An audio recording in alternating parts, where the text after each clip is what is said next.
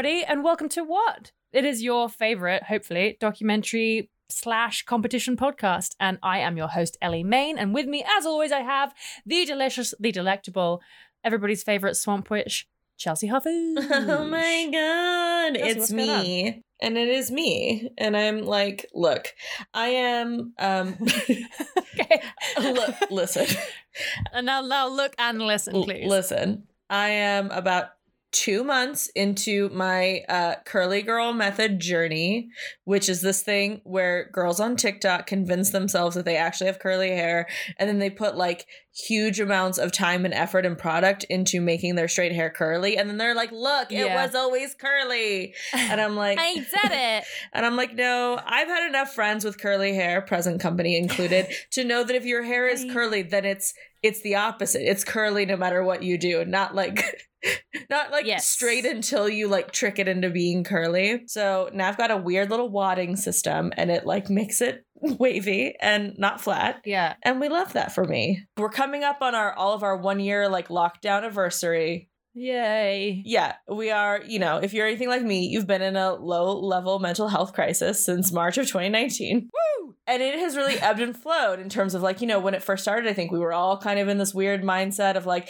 it's fine. I'm just going to read so many books. Like, God, I can't wait to like read books. I'm just going to like read books, and I'm going to like go on walks. And like, it's been really nice to like go on walks with my boyfriend, just like in the neighborhood. Like I hadn't even seen this part of my neighborhood. And like, that's the thing I'm just like so grateful for. And then by like month 7, you're like, I'm gonna kill myself and everyone else in this house. I can't fucking do this anymore. So what I feel like I've circled back to is I'm like, okay, well, I have been watching a lot of like bimbo TikToks about the bimbo movement, and I want to be like, I'm already hot, but like I want to be insanely mega hot when this is over. Like I want to like splash back on the scene, just like so hot it's kind of scary, like unapproachably hot, just like horrifying. You want to like frighten everyone in Sidebar when you arrive. You know how like Lovecraft monsters, the whole thing is like, oh my God, like when you see them, like your mind can't process the horror of their true being, and you go insane. Hot? I want to be that, but hot.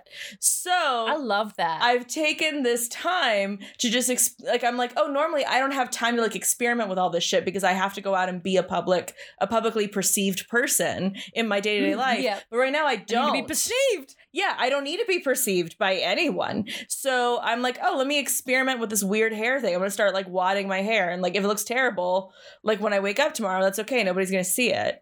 Until I can learn. I have nowhere to go.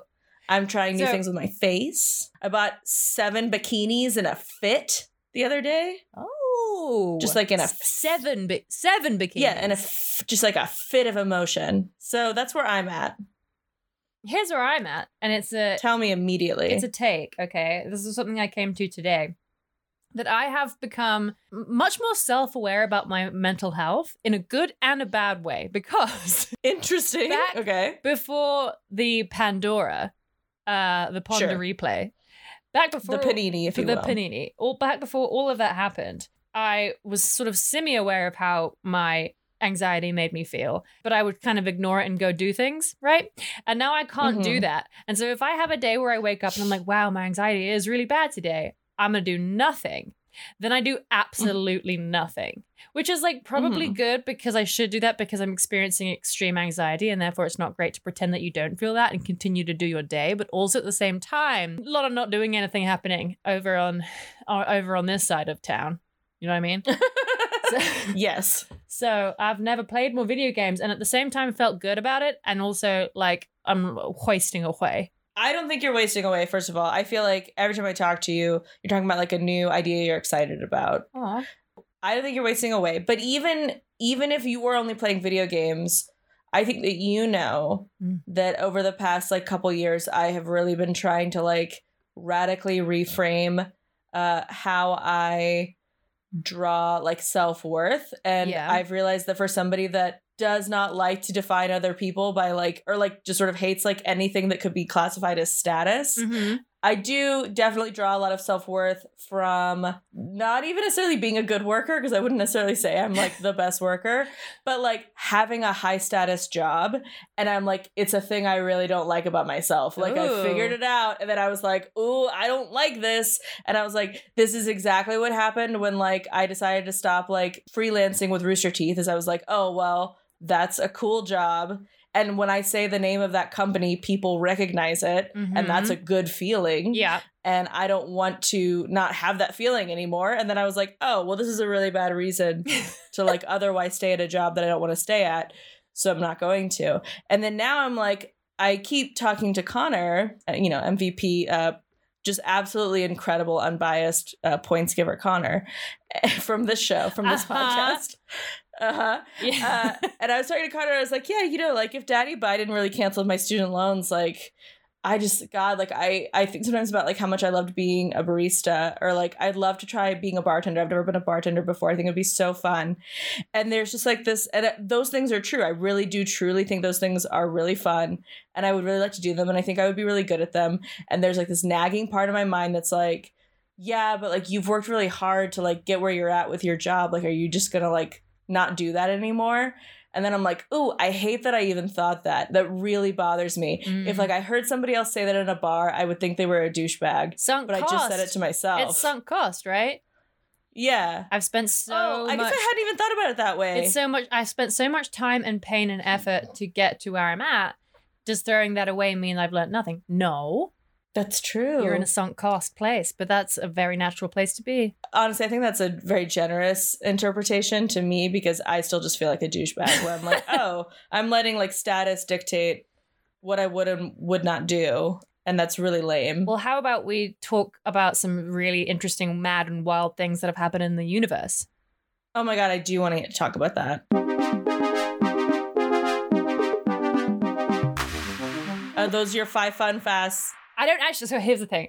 I'm really excited about this, because I don't have any fun fast facts for you. I do have a fact bang, or what I think is possibly like a new kind of mini start to the show, which is when we revisit a past topic and we give an update. What would that be, like a what date? I think what date is better than the first thing that came to my mind, which was trying to combine like fact and update, and it became fuck date. And so I don't think that's gonna work. And so I think what date is really cute. What date? Do you remember when we talked about the mystery of the Dyatlov Pass and the hikers that all died in very specific and creepy ways, and that people were like, this can't be an avalanche? It was in episode 11. So it's a 60-year-old hiking mystery. We talked about it. It feels like it's too easy to be an avalanche because it was weird and there was some creepy stuff that happened and it didn't all feel right. But recently, and this was brought to my attention from some of our whatchamacallits through the power of social media. Oh my God, so powerful. So somebody used the snow coding mechanics from the Disney Pixar movie Frozen to prove that it was an avalanche. What? Yes. So what? I know. I was losing my mind when I was reading about this. So, apparently a slap avalanche is what done did it, and they're certain of it, in parts thanks to simulations generated by the code used to animate Disney's blockbuster movie Frozen. Okay. So this guy, Johan Gaume, or Gorm, Gaume, he is the head of the Snow Avalanche Simulation Laboratory at the Swiss Technical Institute. And he was like thinking about the Dyatlov Pass, as one, I guess, who's really interested in snow would often do. And obviously, you know, that the main argument was that a small slab of avalanche released right above their tents and surprised them while they were sleeping, because some of them had these like crazy impact injuries, right, which didn't seem to fit with the idea of just like what we know about avalanches as laymen. As non-avalanches? Yeah, as non-avalanches.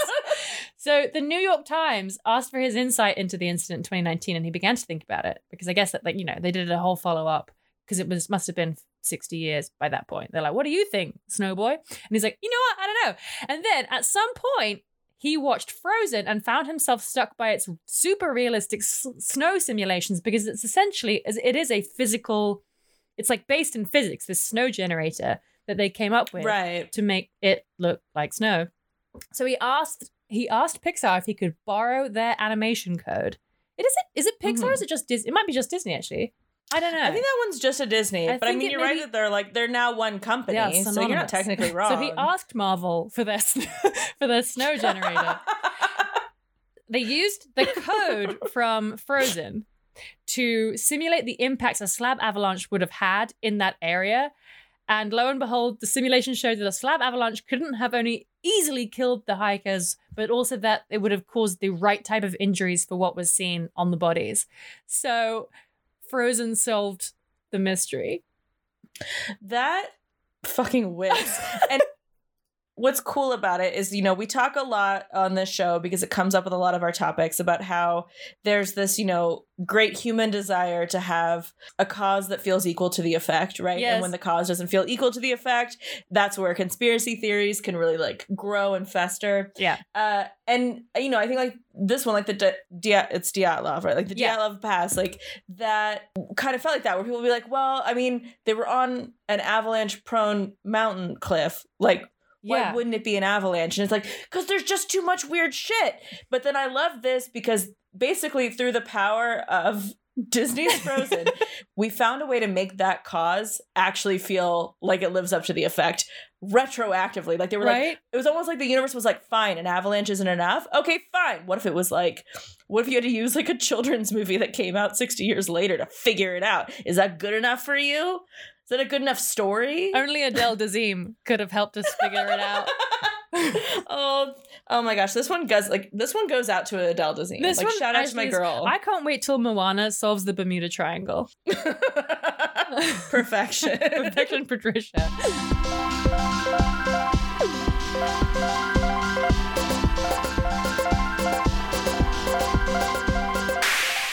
Let's play our mini game where we share the title of our topic and we have to guess what it might be.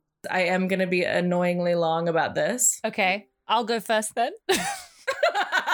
In that case, I'll just pop in with mine. My topic is called The Inner Sun. That's it? Oh, that's the end. That's the end of it. The Inner Sun. The Inner Sun. Yeah, S-U-N.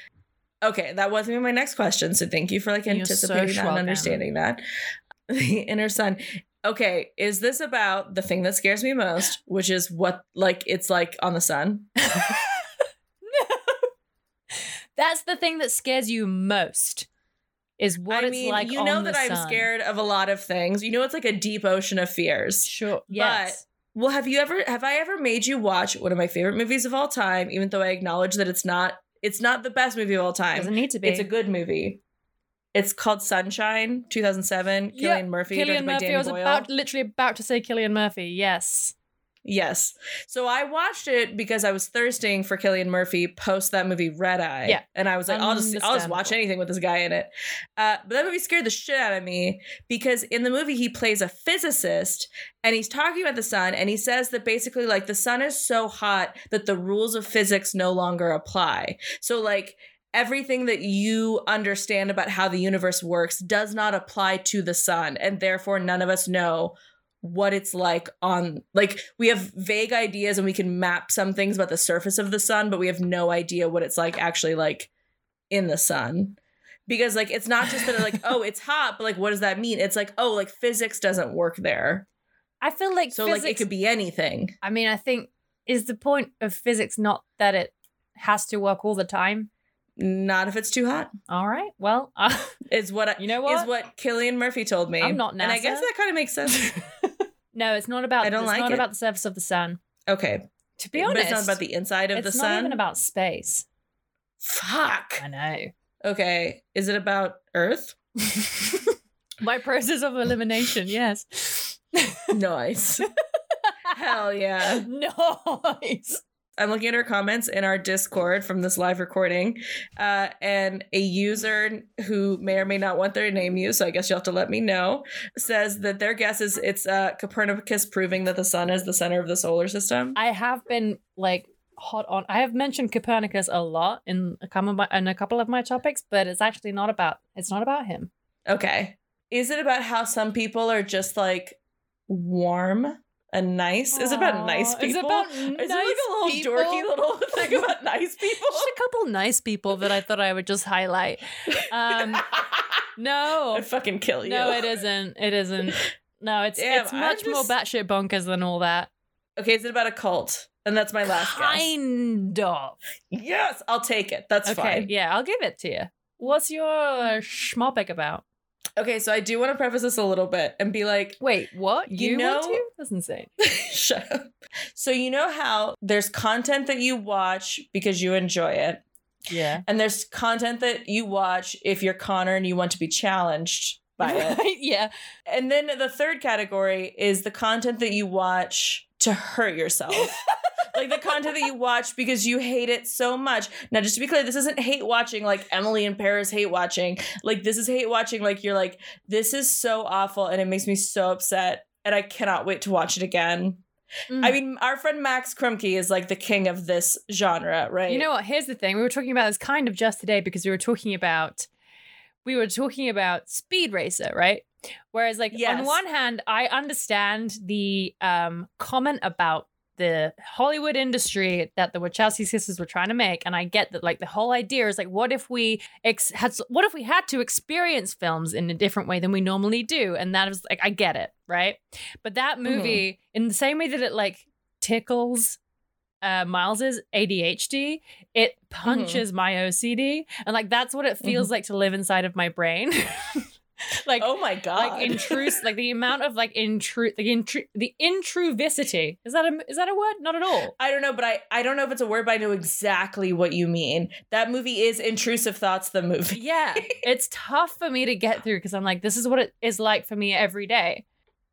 Trying to think about stuff. My mind might as well be spinning 360 bus transitions. Well, something else the Panini has taught me, and now we're really a little bit off topic, but it's fine. It's whatever. It's our fucking podcast. Who's going to yell at us?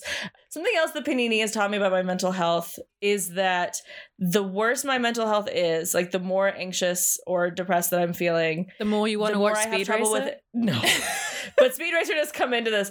It's the more that I have difficult, like it specifically manifests, and I never realized this because it was just something that I like berated myself about, and I didn't realize it was a symptom.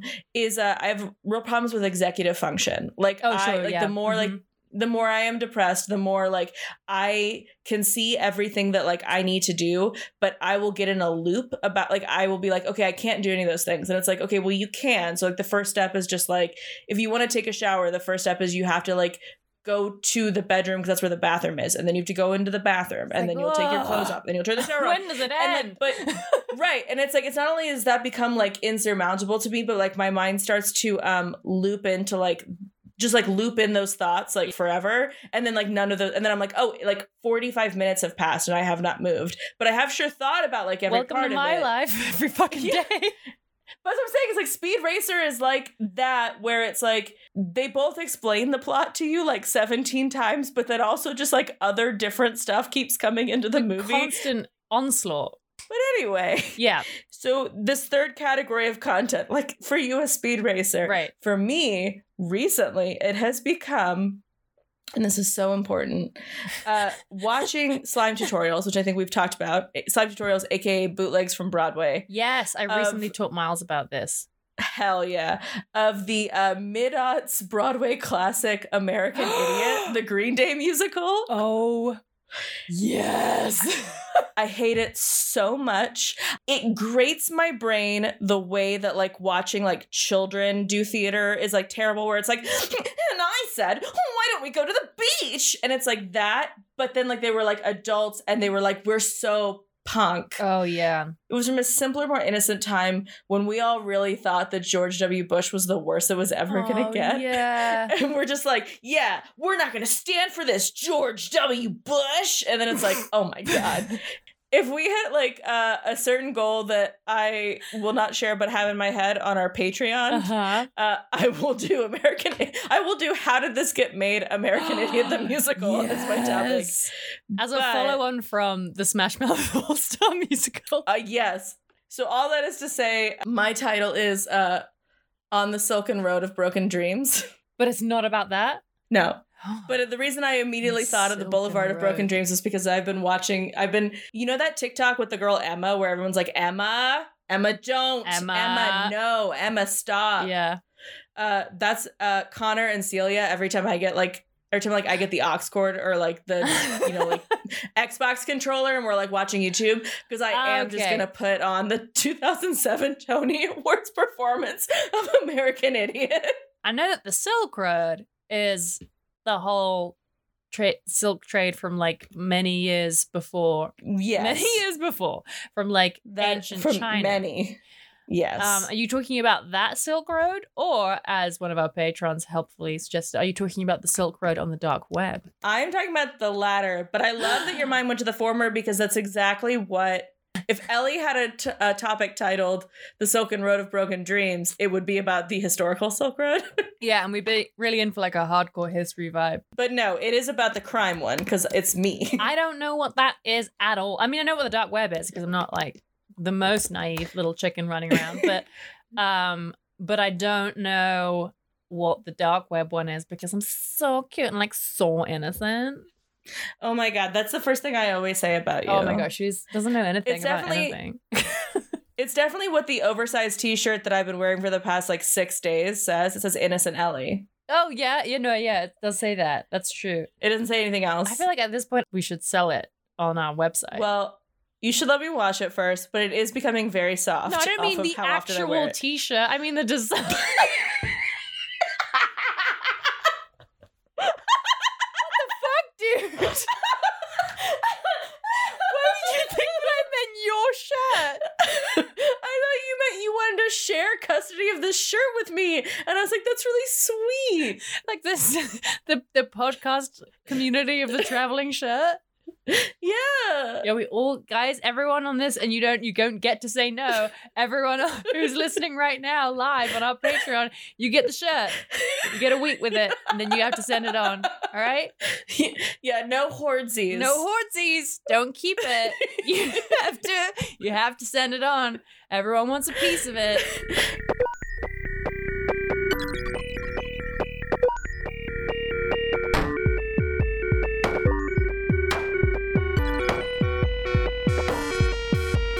Topic is called The Inner Sun. Mm-hmm. And in a way, I'm talking about the underworld, but kind of not really, but kind of. So from time immemorial, people have believed that there is another world lying just beneath the surface of our planet. We talked about when we had talked about the gateway into hell that people thought they discovered in Turkey. Remember that? Yes, unfortunately. So these early beliefs of there being another world lying beneath the surface was more sort of metaphorical, mythological, but also we learned kind of geographical, but there was sort of a very limited understanding of it, right? Mm-hmm.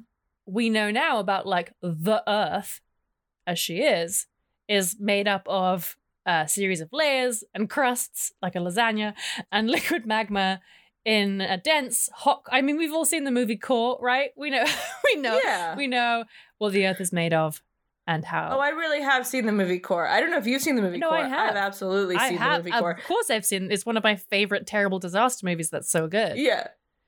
They have to restart the core, you guys, because it's going to stop. So they have to drill down. It's a whole thing. But science, with the capital S, we know that the Earth is a big rock, hot core in the middle of iron and nickel, and then a bunch of magma and crusts and layers, and then we have the soil and shit on the top. You can tell I loved geology. But turns out not everyone is convinced. We know about the flat earthers, right? Yes. Yeah, the Earth is a big flat penny, and if you sail off the side, then oopsie doopsie. Well, it has a firmament. Yeah, but did you know that in the 17th century, some of the leading scientific minds of the time came up with a theory that the planet is actually hollow? Why? And this has proved to be an incredibly durable idea. There are still some people that believe that the Earth is hollow. What? But what does that add? What does that get us? What's at least with flat Earth? They're well, yeah, that's because that's my very smooth brain interpretation of the Bible. What do we get out of having a hollow Earth? The eventual place that we rest to is both lizard men and also kaiju. But Okay, this kind of makes sense, right? Because Pacific Rim, they came out of the ocean. Where'd they and come I do remember from? that. Okay. They be coming from the ocean. Exactly. It's like it's the storage container of Earth. So I see. Even today, there's a small cadre of Hollow Earth believers who are fighting quite valiantly to validate their ideas through books and websites and meetings and some extremely ambitious travel plans. There's a guy called Rodney Clough, who is the author of World Top Secret, Our Earth is Hollow. Oh, good. Okay. Yeah. Mm-hmm. Yeah. So real straight shooter. Yeah. So from his research, the shell of the Earth is about 800 miles thick from the outside to the inner surface. Like, imagine a big, thick ping pong ball. Uh-huh. Half the planet is taken up by surface weight, and then there's empty space. And then there is something else. Suspended in the middle of the Earth is the center of the hollow is an interior sun that is divided by day and night sides. Oh, obviously. Yeah. So the other part of the hollow Earth theory is that near the North and South Pole, on this outer side of the Earth where we live, are these substantial openings that would lead into the interior. Okay. This is on his website, World Top Secret, Our Earth is Hollow. He says that inside this little nugget, like this little tiny Earth inside of our Earth, is a terrestrial paradise where the original Garden of Eden is, where the lost tribes of Israel live, where the political kingdom of God is, where the lost Viking colonies of Greenland went, where the vanquished Germans escaped to after World War II, where flying saucers come from, where people live to be hundreds of years old in perfect health, and peace and prosperity exist for everyone, and heaven is located inside of the inner sun. Okay. Yeah. I mean, that would sure be fucking cool if it were there. I mean, Ellie, like, you know how, like, we all feel about Atlantis, right? That it's real? That I just so desperately want it to be real. Yes. Yeah, like, wouldn't that be fucking awesome? Like, it is the one that I just, like, hold to where I'm like, okay, but, like, what if? Like, I would love for Atlantis to be real. I think the Atlantis Disney movie, criminally underrated. Although I feel like it is having, like, a renaissance in, like, this time. Right. Yeah, like, there's, like, some, like, real wish fulfillment shit going on here. Where I'm like, yeah, that sounds cool as fuck. I want to go into the Earth if, like, the Earth is just, like, better world. Like, world but better. Well, there was a time when this was what's like history's greatest scientists, like, it was logical. It was what they totally thought was the thing. Oh yeah, totally, sure. So actually, the first person who speculated about a hollow Earth was Edmund Halley of like Halley's Comet. Uh-huh.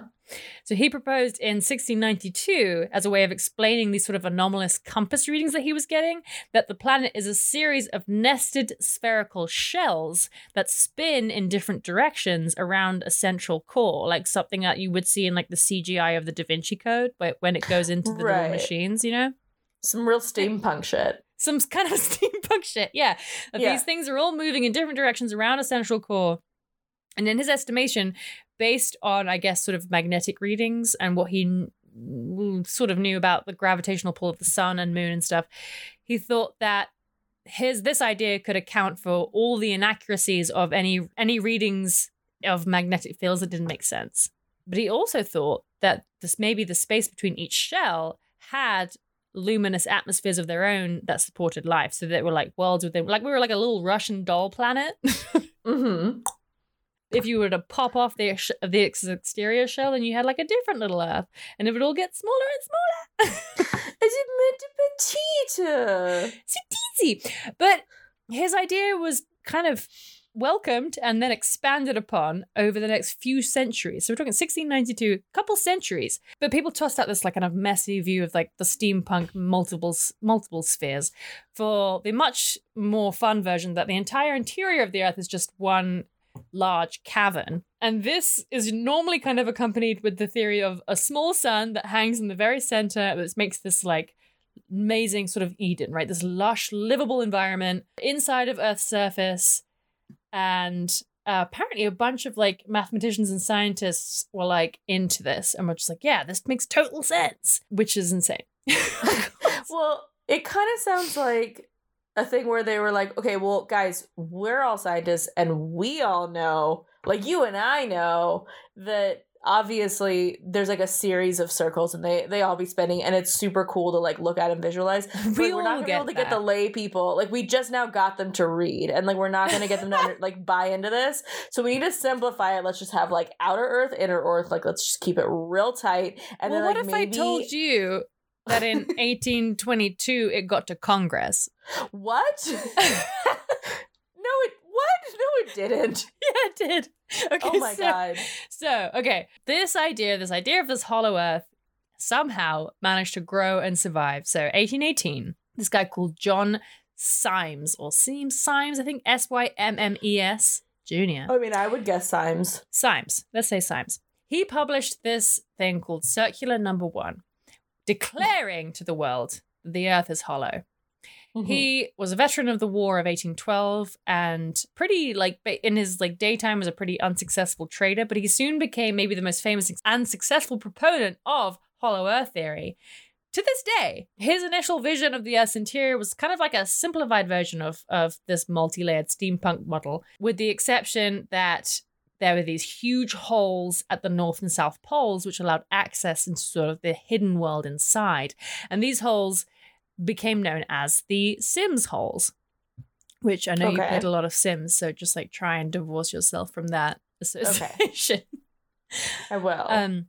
In his very first declaration, he proposed to mount an expedition to the North Pole, where he was sure they could locate one of these apertures and gain access to the inner Earth and see the inner sun. He also believed that the inner Earth supported life. He thought this was not science fiction, but science fact. And it not only applied to Earth, but to all planetary bodies. To him, the entire...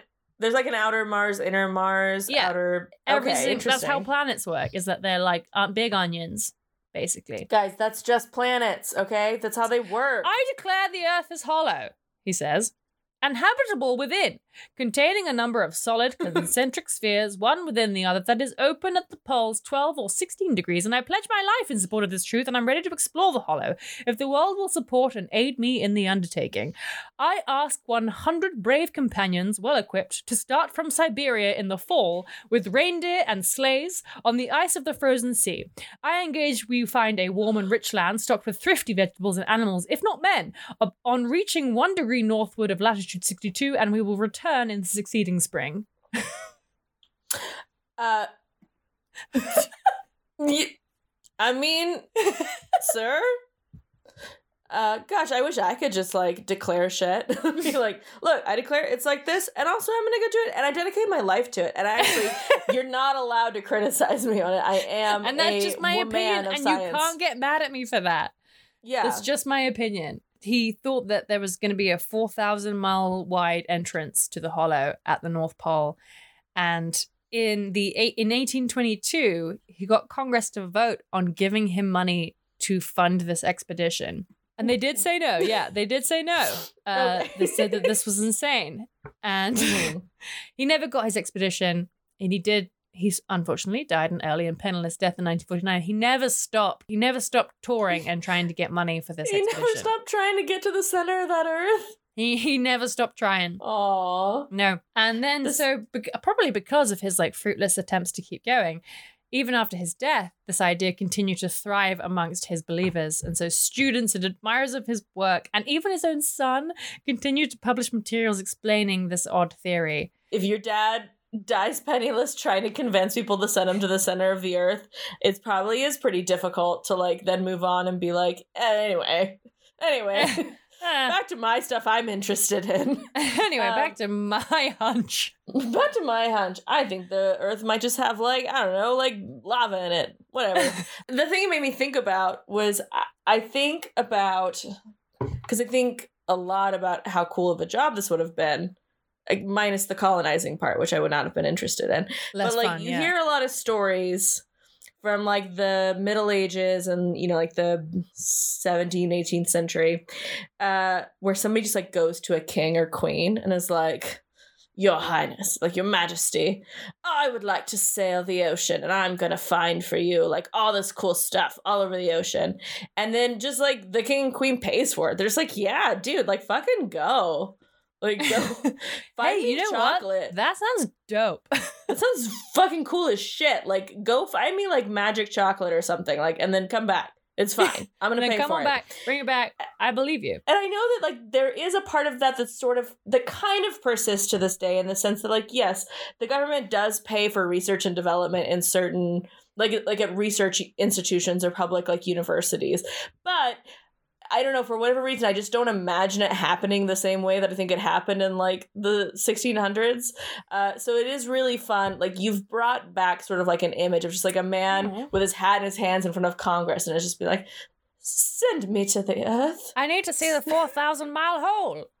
I need to see this hole. I declare it is real. I declare it is so. And I declare it. When we did our mini game, you asked me about cults. Oh, I did. It's true. So one fun and bizarre offshoot of the sort of, I would call the Sims holes and everything, the traditional Hollow Earth theory. A bizarre offshoot was put forward by a natural healer and cult leader, Cyrus Teed, who inverted the idea, devising a cellular cosmology that argued that the entire universe was inside a shell. He was like, what if we go one deeper? And actually, we're in the Hollow Earth. Isn't that literally the plot of the first Men in Black movie? Possibly. They're all in a marble on like a cat's collar. He was like, we're inside the Hollow Earth and we're looking up at the universe, which itself is just an illusion created by a solar mechanism. We're actually just reflections of light. Oh, that's cute. And people were like tight enough to gain like a little small cult following around him called the Koreshan Unity, after Cyrus Teed named himself Koresh. So, that's fun. They established an extensive colony in where? Florida, 1894. Okay. But after he died, which he was not supposed to do in 1908, they were like, they have wait, a way of doing that. Maybe this isn't what we thought it was. This guy was supposed to be like all-knowing, and he turns out died. Yeah, they were like, hey. Oh, come on. Yikes.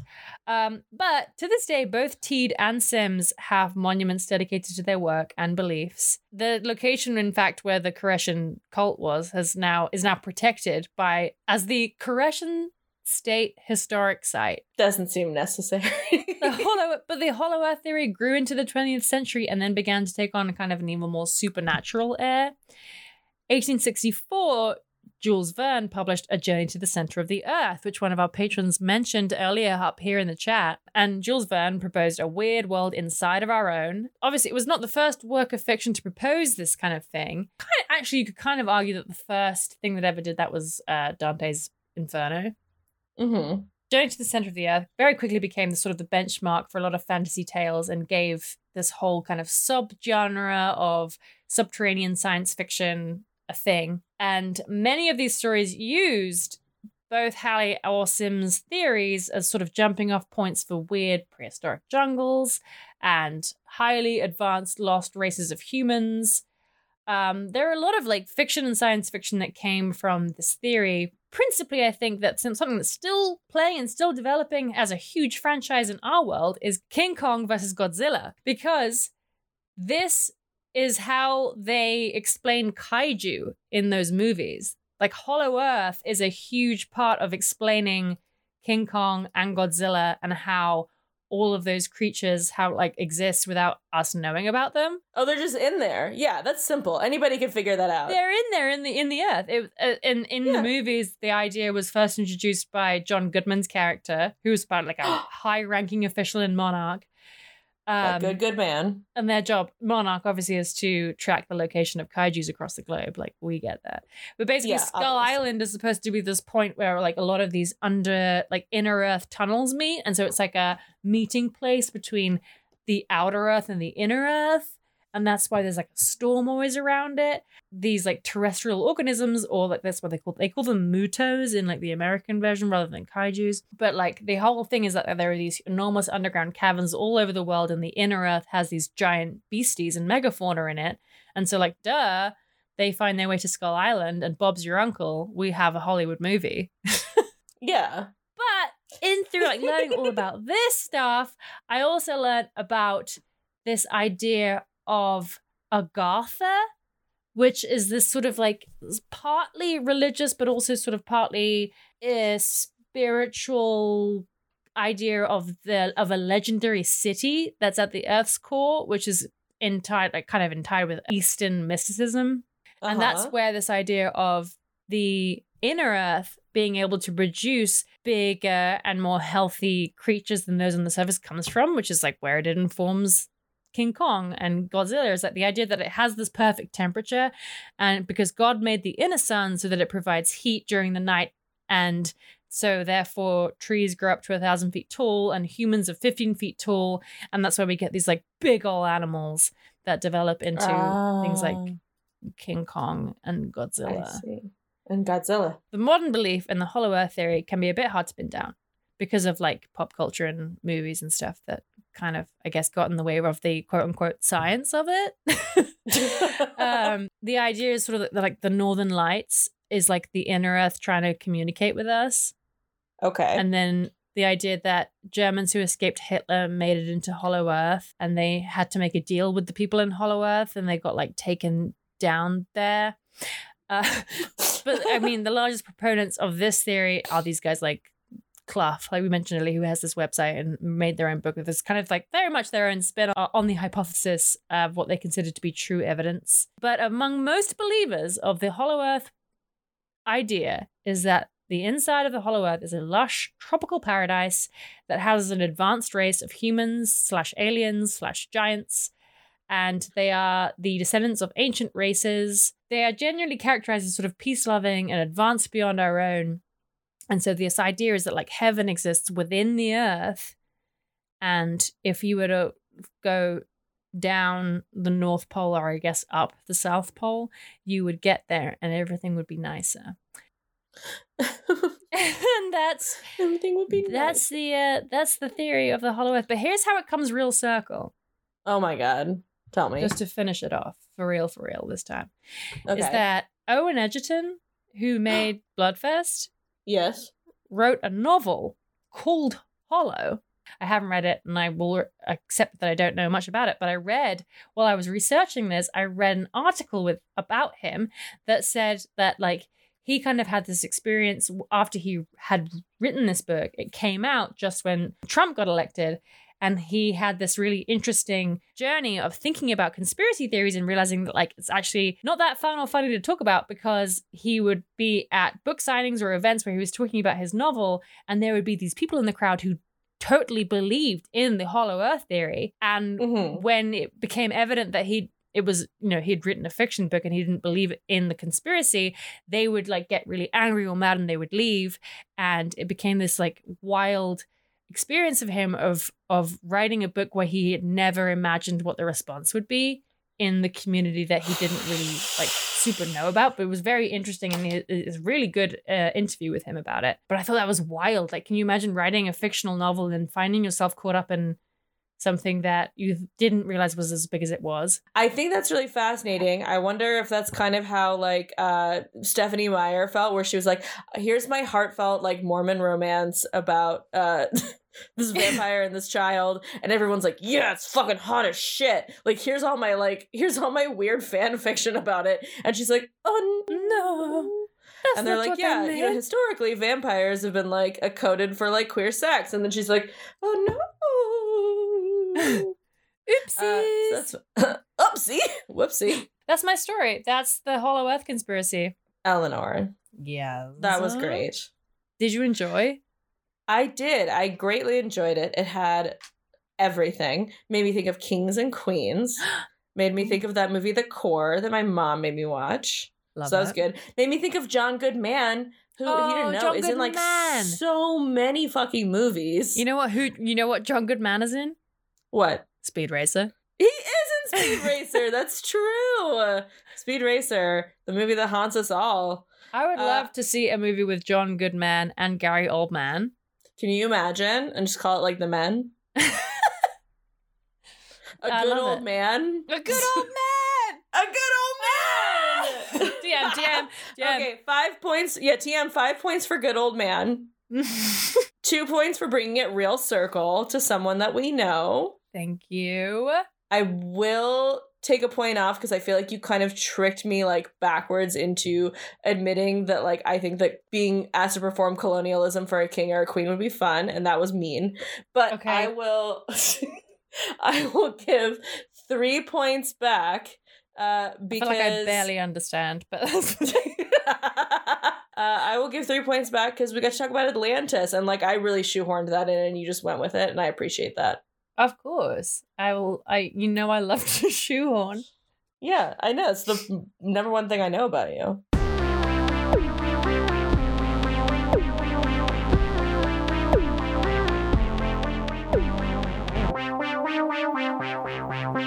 Are you ready to take a little trip down the silken road of broken dreams? Yes. I don't know what's happening, but I'm excited. I think you're really gonna like it because here's the thing. This story, it goes a lot of places. So we will be starting off in our very own Austin, Texas, because that is where Ross Ulbricht, the bright-eyed and bushy-tailed, like 36-year-old who invented the Silk Road, was born. Like got born. Okay. So this is a hometown boy. Oh my gosh. And if you look at photos of him, he looks like an extra out of The Social Network. And the story feels very like Social Network-y. It feels like the story of, you know, old Zuck, our good friend Zuck, or like Jack Dorsey, who invented Twitter. Like this guy was a .com, you know, social marketplace whiz kid. Yeah. And it's in some ways like if he hadn't been doing something super illegal, he probably would have been listed amongst those people because the Silk Road only existed for like a few years. But during that time, in under 3 years, Ross made over $500 million, like just himself. Because the other crazy thing about the Silk Road, the other crazy thing about the Silk Road is that it was mostly a one-man operation, and it wasn't some guy that like wasn't some like hardened hacker or somebody who had like a ton of experience with this stuff or somebody who came from the underworld. He was like a 20-something engineering graduate student. Okay. This is the tragic tale of Ross Ulbricht. Tragic, I put in quotations because it depends on how you really think about that. Okay. So like I said, he was born in Austin, attended UT Dallas, and then later Penn State, and then he came back to Austin, trying to figure out what he wanted to do for his career. This guy was born in like 1984. Like he is like, in a different universe, he could have been like one of our friends. So it's just wild to think about. During this time, like his sort of post-grad phase when he's wandering aimlessly from job to job. So this is like the early teens, like late aughts, early teens, 2008, 2010. He starts to really hone in on these like strong libertarian beliefs. And this is important because it later would become core to his mission in creating the Silk Road. So libertarians, in case you're not super familiar, in like I think like the single like shortest, easiest way to explain what they believe is in this example from the Libertarian Party debate to see who the Libertarian candidate for president would be, when one of the questions was, will you get rid of the driver's license? And every candidate on stage said, oh, hell yeah. Like, we can't have the government telling us who gets to drive. One guy said, driver's license, what's next? A license to toast in my own damn toaster? So a very famous, like, soundbite. I'm sorry. What year was this? I think it's from 2016. What? I'm just going to speak in like really general broad strokes that's going to offend absolutely everyone because I think that's like maybe the most fair thing to do. The way to think about this is people say that Democrats are in favor of big government for economic stuff and big government for social issues, right? So the government should fix social stuff and they should fix economic stuff. Republicans believe in big government for social stuff, like government should come in and do a bunch of social stuff, but little government for economic stuff, like leave our money alone. Libertarians believe little government for both, little to no government. They like don't want the government to say who can drive, who cannot drive, who needs to wear a seatbelt, who needs to go to school. They're the ones that, like, as our friend Max Krumke points out, are like, we shouldn't have a state-run fire department. You should just be able to buy a fire service, and it should be commensurate with how much money you can spend on it, so you can choose. In their mind, the government should not be allowed to tell you what you do with your money whatsoever. Right. This is like the ideology that Ross is like really getting into right before he creates the Silk Road. He participated in a 2007 Mitt Romney primary YouTube event. So also like kind of early for YouTube as well. Okay, yeah. But basically Mitt Romney was like, I'm going to get the kid vote. Did not go super well for him in 2008, and also really didn't go too well for him in 2012 either, but whatever. So Mitt Romney did this thing on YouTube where he was like, what do you believe is America's single greatest challenge? I want to hear from you, the people on YouTube, in 2007. And Ross Ulbricht recorded a video of himself responding to Mitt Romney. And his response was, quote, the most important thing is getting us out of the United Nations. So this is where Ross was. Okay. So as he becomes like more involved online in like both libertarian and just sort of general internet, like deep web type message boards, he really starts to believe in this ideology of a free market, and specifically not just a free market in the way that we think about it, like, oh, the government shouldn't tell you to sell your GameStop stocks, but like a free market in terms of like the government shouldn't be involved at all. It shouldn't regulate anything. And that's where this idea for the Silk Road comes from. It's this idea of like this, it was called the eBay of Vice, but in Ross's initial idea, it was just the eBay without the government. So that's why it had to go onto the deep web. He imagined a place where you could buy or sell anything and the government couldn't come and take like a sales tax or track what you've bought. You know, like there's always that joke of like, oh, if you buy like the Anarchist Cookbook, you get put on like an FBI watch list, stuff like that. So that was where the Silk Road came from, or at least the idea came from. But he knew in order to do that and actually have the government not be able to track what was done, he had to put it on the deep web. And and again, like, I don't want to get super into the deep web, but just something that's really fun is that when I was researching for this What topic, the deep web was designed by, you guessed it, the US government. In the mid so I mean the deep web in just like a general sense is the unindexed internet, right? It's the bad sneaky internet. It ends up, they started using it. This is where we're going. This is the thing I was going to tell you. So our idea of the deep web now is like synonymous with the dark web, which is doing bad shit on the internet. But the deep web just refers to the hundreds of thousands, probably hundreds and hundreds of millions of web pages that's just like every single thing that like won't show up in a Google search. So like, for example, you know how whenever you look up like a photo. Chelsea? What? I literally thought those things were the same thing. A lot of people did, but they're not. Oh my gosh, the deep web and the dark. Oh my god. So it's an umbrella thing. Like most to all of the dark web is on the deep web, but the deep web is way more than the dark web. The deep web, you can think about it as like the part classified, like the area 51 of the internet. Kind of, but it's not even as like sinister or even interesting as that. It's more like the iceberg of the internet. So you know how like when you see a picture of an iceberg, only a small part of it is above the ocean and the huge giant part of it is below the ocean? It's like that. The web that we interact with when we go to like YouTube or Netflix or Twitter or Reddit or whatever, that's the internet that's above the water. But for every website that we interact with and we have a user interface that's friendly that we can point and click, there are hundreds of thousands of pages that go into making that work that aren't interesting. They're just the scaffolding of the internet. So they don't get indexed in web searches like Google. Google knows not to show you all of that. You don't need any of that. That's the deep web.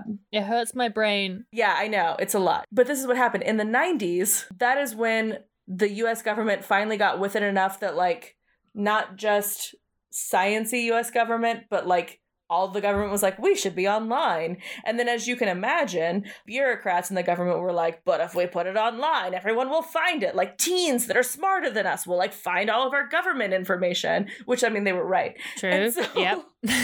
So they were like, well, we can't have this. We have to have a way to put the government online, but have it be like so secret. And so the US Naval Research Lab created a system to be able to search and like actually basically interact with the deep web, which what they knew was not trackable or accessible to the to the public at large. They created essentially like a web browser, but for that part of the internet that then the government could use. And they called it Tor. And it was designed with federal funding. And then because it was a government project, and because, I don't know, I guess they couldn't really foresee like what it would be used for, which I don't really understand, but that might be a topic for another time. They decided just to release Tor. So like not the access to the government, but just the browser that they had made. They decided to release the code for that, just like as freeware on the internet. Okay. And they did that in 2002. And Tor is now, to this day, the de facto, it is Google, but for the dark web. So if you download Tor, supposedly you get put on a list. Oh. Yeah.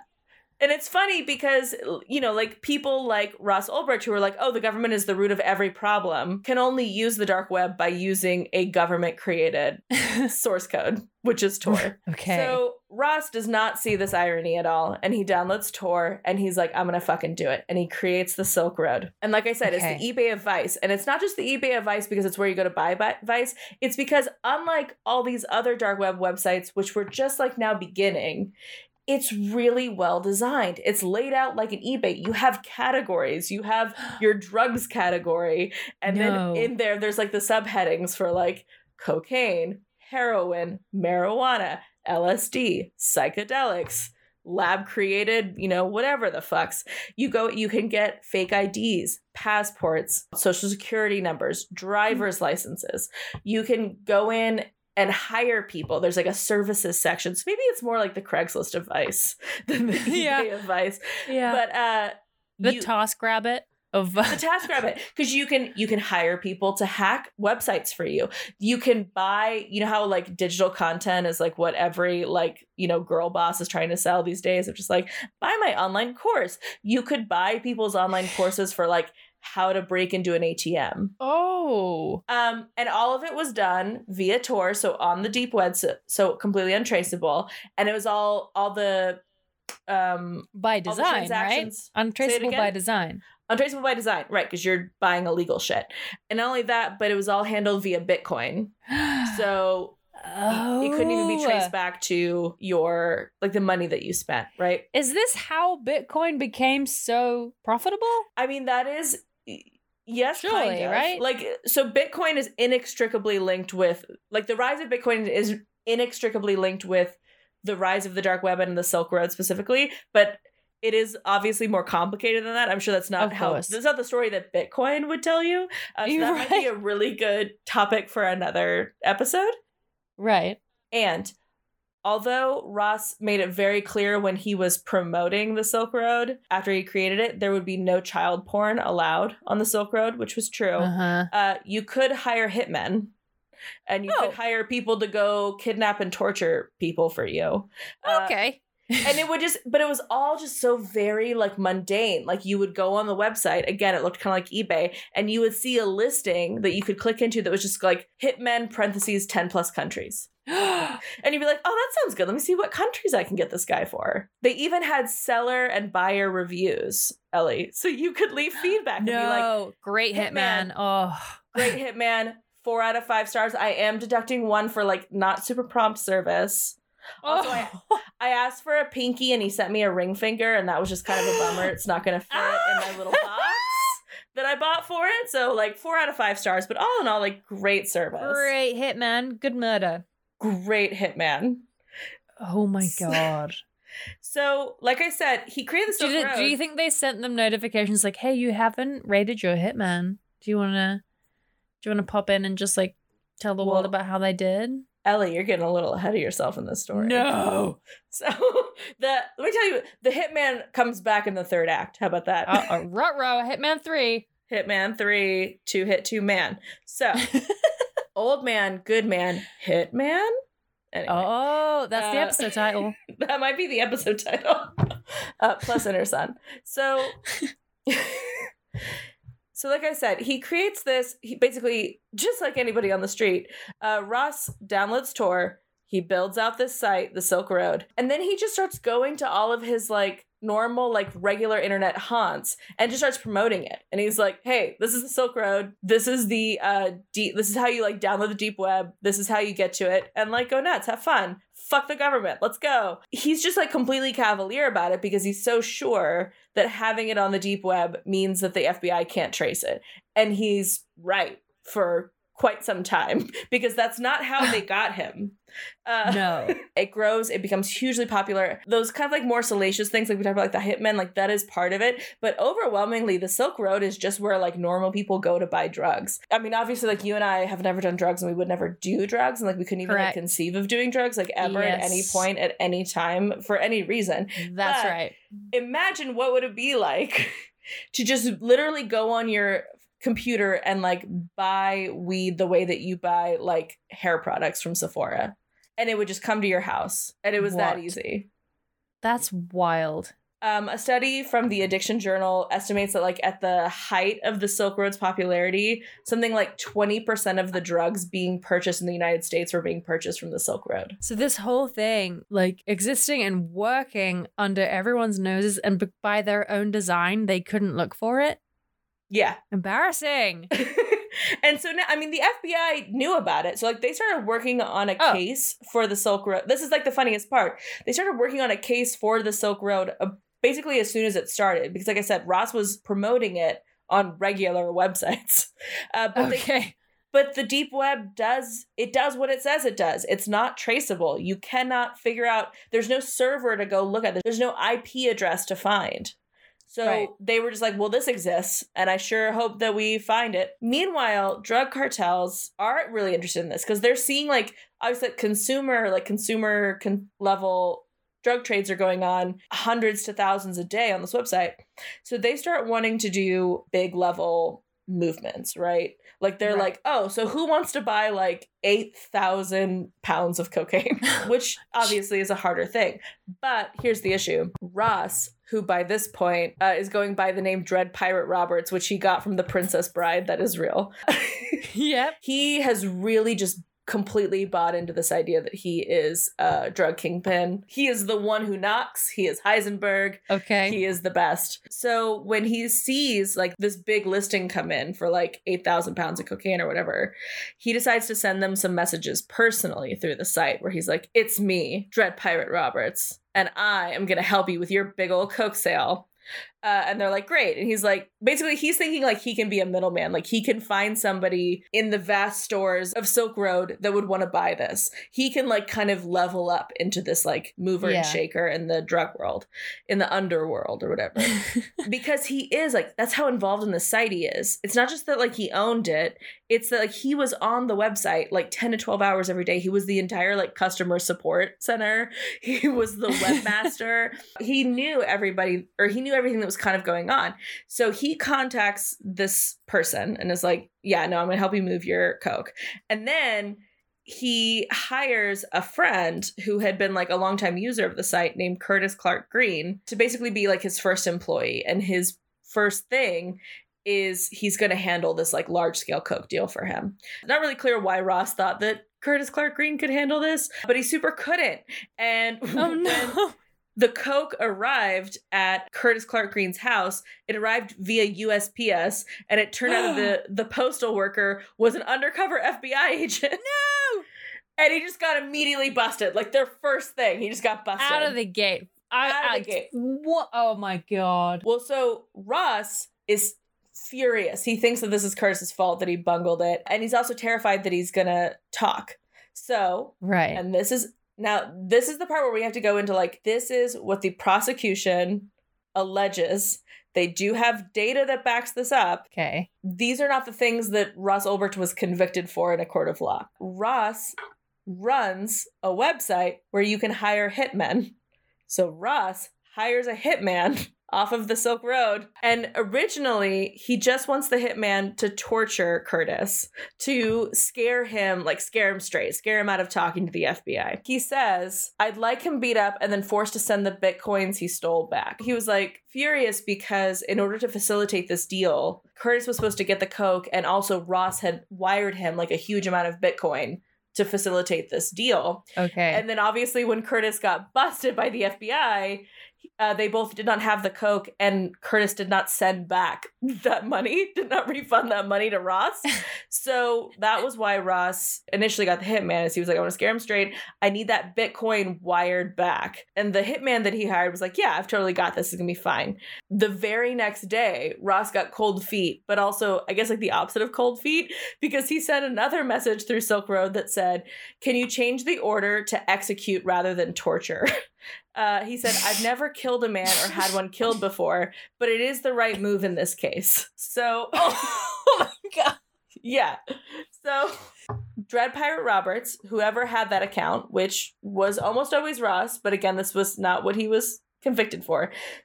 The Dread Pirate Roberts account agreed to pay the seller $80,000 to kill Curtis Clark Green. And then basically he said, I'll give you $40,000 up front, and then $40,000 when you send me proof of death. I prefer a video. If you can't do that, then pictures. I'm more concerned about silencing him than getting the money back, because I have to assume that he will sing. So on February 12th, 2012, the account belonged to Dread Pirate Roberts logged onto Silk Road and got a mess, like an update from the hitman that said Green was still alive but being tortured, and that he'll be dead soon. And sure enough, yeah. And sure enough, like a few days later, they sent him evidence that he had died. So he was like, "Great, this is good. This worked. I'm not in trouble with the FBI. I am ready to keep doing crime." And ready to keep killing. And he did. So that account also hired hitmen for other people that he believed had wronged him through the site, either like by fucking up a sale, by like closing their account, by screwing somebody out of money. From then on, he used a different hitman account that said that they were part of the Hells Angels, that they were a Hells Angel. They would just order this Hells Angel person to go kill people for them. Everything kind of came crashing down for Ross in 2013 when the FBI came to his house because they had been tracking this shipment of fake IDs throughout the mail, and they found that the ultimate destination for those fake IDs was a rented house where Ross was living. They basically came in kind of like a friendly way of just like, hey, did you know that either you bought a bunch of fake IDs or somebody tried to have fake IDs sent to you? And Ross, being maybe at this point a little too full of himself or a little too confident, actually said to the FBI agents at his house, gosh, gee golly, no, like I didn't know that, but I mean, I have heard that you can buy that kind of stuff on a little website called the Silk Road. What? What? Yeah. He like actually had the balls to say that, and the FBI was like, great, cool, that's all we needed. And they started putting together all of their evidence to arrest him. And the way they arrested him was incredible, and I swear we're close to the end here. So the way they arrested him was incredible because the way that I read it, it basically sounds like if an arrest was a flash mob. So he was working on his laptop in a library in San Francisco because he liked to go work in different places since he was doing super illegal shit. Sure. There's all these people around, right? Like everybody's like reading their books, working on their computers, whatever. And this woman comes up to him and just goes, I'm fucking sick of you, and grabs his laptop.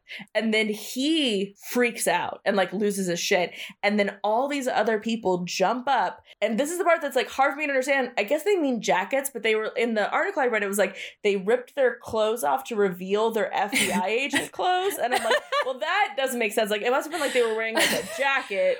And they took the jacket off. I don't know, they had like an FBI like vest or something. But basically, almost everybody except for the librarian was an undercover FBI agent, and they were all just waiting for the signal, which the signal was this woman grabbing the laptop and saying, I'm sick of you. And then they just converged on him. And as they're like taking him out of this library in handcuffs, the female FBI agent that was the one that like gave the signal, she turns to the librarian, who is just like shocked, like beyond just like stunned. And she goes, surprise.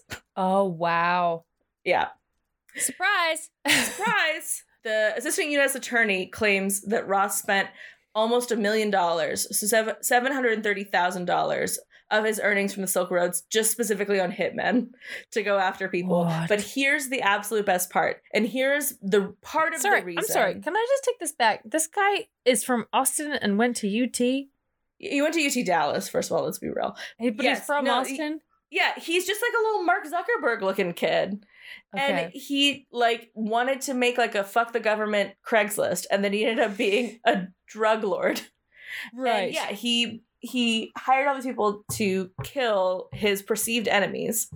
But here's the funniest part, and here is why I believe at least part of the reason why he was not, these are not the charges that he was brought up on, these like contract killings. None of those people are dead. So they couldn't find a single bit of evidence that any of the people that he ordered killed by the Hell's Angel guy were actually dead. Obviously, they couldn't track this 100% because they're using all these aliases and they're on the dark web. But the person using the Dread Pirate Roberts account to hire all these killings gave as much identifying information, including like where they lived, because he had their addresses, right, from the transactions. So he would give their addresses to this Hell's Angel person. The FBI then did like, you know, a bunch of investigating, and they couldn't find any murders from those places. So their theory, at least like that they've released to the public, is that this Hell's Angel person was just a con man and was just like taking his 80 grand and then essentially staging a murder, like sending like a murder photo, but like not the murder photo, which is hysterical to think about. Like you're a little privileged white boy who pays someone to go murder for them and they don't, but they fake it and they're like, yeah, I sure did it. And you're like, oh, good, buddy. My agenda's being advanced. And then you're like, wait, what?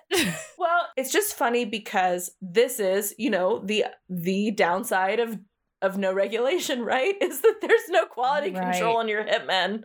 So you are going to have people who are just like, oh, you'll pay me $80,000 to kill someone? Yeah, I'll totally, to kill someone you don't know, have never met, and will never see again, or like never had to see again or cross paths with. Yeah, totally. What I'm going to do is I'm going to take a photo of a... This feels like the kind of guy who would ask for like a presidential pardon for his bullshit. Oh, we'll get there. And so... What? I'm sorry, what?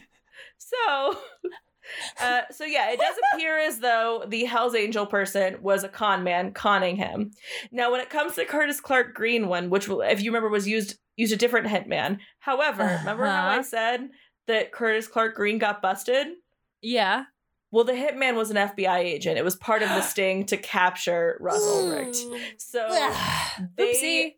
they faked photos of his torture and death with Curtis Clark Green's participation to send to Dread Pirate Roberts to convince him that this was happening in order to keep gaining more information about him. So it was fake all along. And the reason that they're confident enough to convict that Ross Ulbricht is Dread Pirate Roberts is because when that woman, that female FBI agent, grabbed his laptop, he was logged into the Silk Road as Dread Pirate Roberts in a web admin page called Mastermind. So, oh, good. Yeah, he was convicted for money laundering, computer hacking, conspiracy to traffic fraudulent identity documents. That would be like the driver's licenses, social security documents, and conspiracy to traffic narcotics by means of the internet. Here's where things get dicey and kind of interesting. He got convicted in 2015. He was sentenced to a double life sentence plus 40 years without the possibility of parole. Whoa. At the age of 30. So, like, imagine, like, right now, if you were convicted of double life, no parole. Yeah, so that's a long time. That's a long time to be in prison. Yeah. And here's the thing. I don't think this guy is a particularly good guy. I didn't like the ideology that he had behind creating the Silk Road. I mean, I guess it's great that he drew the line at child porn, but I don't think it's cool to, like, facilitate hiring people to kill people. Also, it does very much, even though these are not the things that he was convicted for, it does very much seem that he did also try to have people killed, and he had no remorse over it. I don't like any of those things. As you also know, though, I am a prison abolitionist, and I don't really like the idea of locking somebody away for what were essentially especially for what were nonviolent crimes. Yeah. For the rest of their entire lives. Especially because, like, it's expensive and doesn't do anything. Yeah, it doesn't. What I think is weird, there is a huge sort of like simp population for this guy. There's all these websites that are like free Ross. He's like a cause celebre online for a lot of people. And what I think is kind of dicey is the way that they have decided to kind of like promote his cause to try to get him out of prison is they're not really aligning him. Some people do, but they're not really aligning him with the likes of like an Edward Snowden, of like a misunderstood like internet person or whatever. They're aligning him with like mostly Black and brown people who are serving life sentences for nonviolent drug offenses. That's what they always say. They're like, it's a nonviolent drug offense. No. There's like, if you look him up, you can like see images of like him as like the only white person in like an image of like, 7 guys in prison, and they're like, all of these men are serving life sentences for nonviolent drug offenses. And it feels like there's a sort of co-opting of what is like a huge like race and class problem, where mostly Black and brown people are given much harsher sentences for nonviolent crimes. And then they're like, and then Ross Ulbricht is like, and me also. And it's like, well, okay, but you're for better or worse, a very unique case. This is different, dude. This is different. And I'm not even saying that I think that you should be in prison for life. I'm just saying that, like, that's different. So, yes, his mom lobbied hard to President Trump to get a pardon. No. And as you know, Donald Trump pardoned like 140 people on his way out the door, but Ross was not one of them. Oh, really? Now? Yeah, no. It's almost like Ross didn't have anything personally on President 45 for it to be. It does sure seem that way. Important to him. It does seem that way, huh? Yeah. So when he was arrested and they were getting ready for trial, they offered him a plea deal because, again, he's a white dude. Of course they did. Guess how long his sentence would have been if he had taken the deal and pled guilty? 20 years. 10 years. Ugh.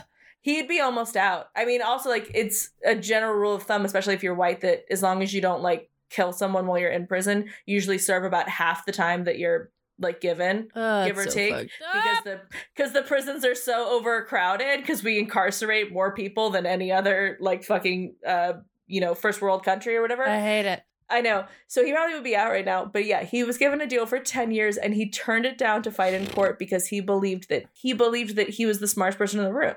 That if he was just given the chance to stand up in court and spin his story, he would beat the case altogether.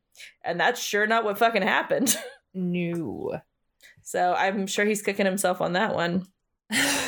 And then I guess the last thing I'll say is that if this story was interesting to you, and if it sounds like a Spooky or Social Network, just know that Hollywood agreed, and that a movie about this guy is coming out in, actually, I think in 2 days. I think it'll be out by the time this episode comes out. No way. It's called Silk Road. Well, enjoy that, everyone. So, Chelsea, I'm going to give you 3 points for your title. Okay. I'm going to take away 3 points for the plea deal. But I'm going to plus 6 points because you taught me the difference between dark and deep web. Oh, well, I love to do that for you. Yeah, and I'm also going to give you 1 more point because it was really funny to me how stupid the FBI are. Yeah. Wait, what? Like, on purpose. They made a part of the web that you can't search, and then they're like, wait, what? People are going to use this? I see. You mean like when they made Tor available to everyone? Yeah. Okay, because I was gonna say, I mean, they did. How your feelings about the FBI aside, they did win in this case. They did get him, so, right? Eventually, but yes, no, that part was not very smart. But that in was a way, the they did create him. Yeah, that's fucking wild. The only difference between like him and Zuckerberg, who also has done some real shady fucking shit, is that he, I don't know, was peddling the wrong stuff, I guess. The wrong snake oil. Yeah, exactly. Ooh, exactly, Ellie. He was peddling the wrong snake oil. So if I was to add up the scores at this point on episode 3, it's Ellie at 21 and Chelsea at 27. I mean, you're gay. You don't even need miles. You're gaining on me. Despite Connor's obvious attempt at sabotage. That was wild. Well, thank you guys so much for listening to this episode of What? That is where that was a really fun episode. I super enjoyed that. That was really good. Chelsea, where can people find you? People can find me at Chelsea Harfouche wherever internets are sold.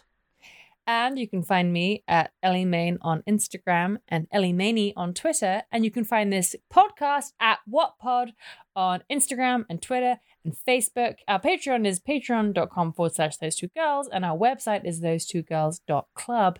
And you can contact us there if you want us to say anything fun on the website for y'all or anything at all.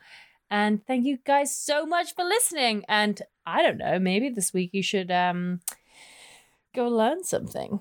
Well, that's interesting because you know what I think? What do you think, Chelsea? I think you should keep it loose, keep it tight, say your prayers at night.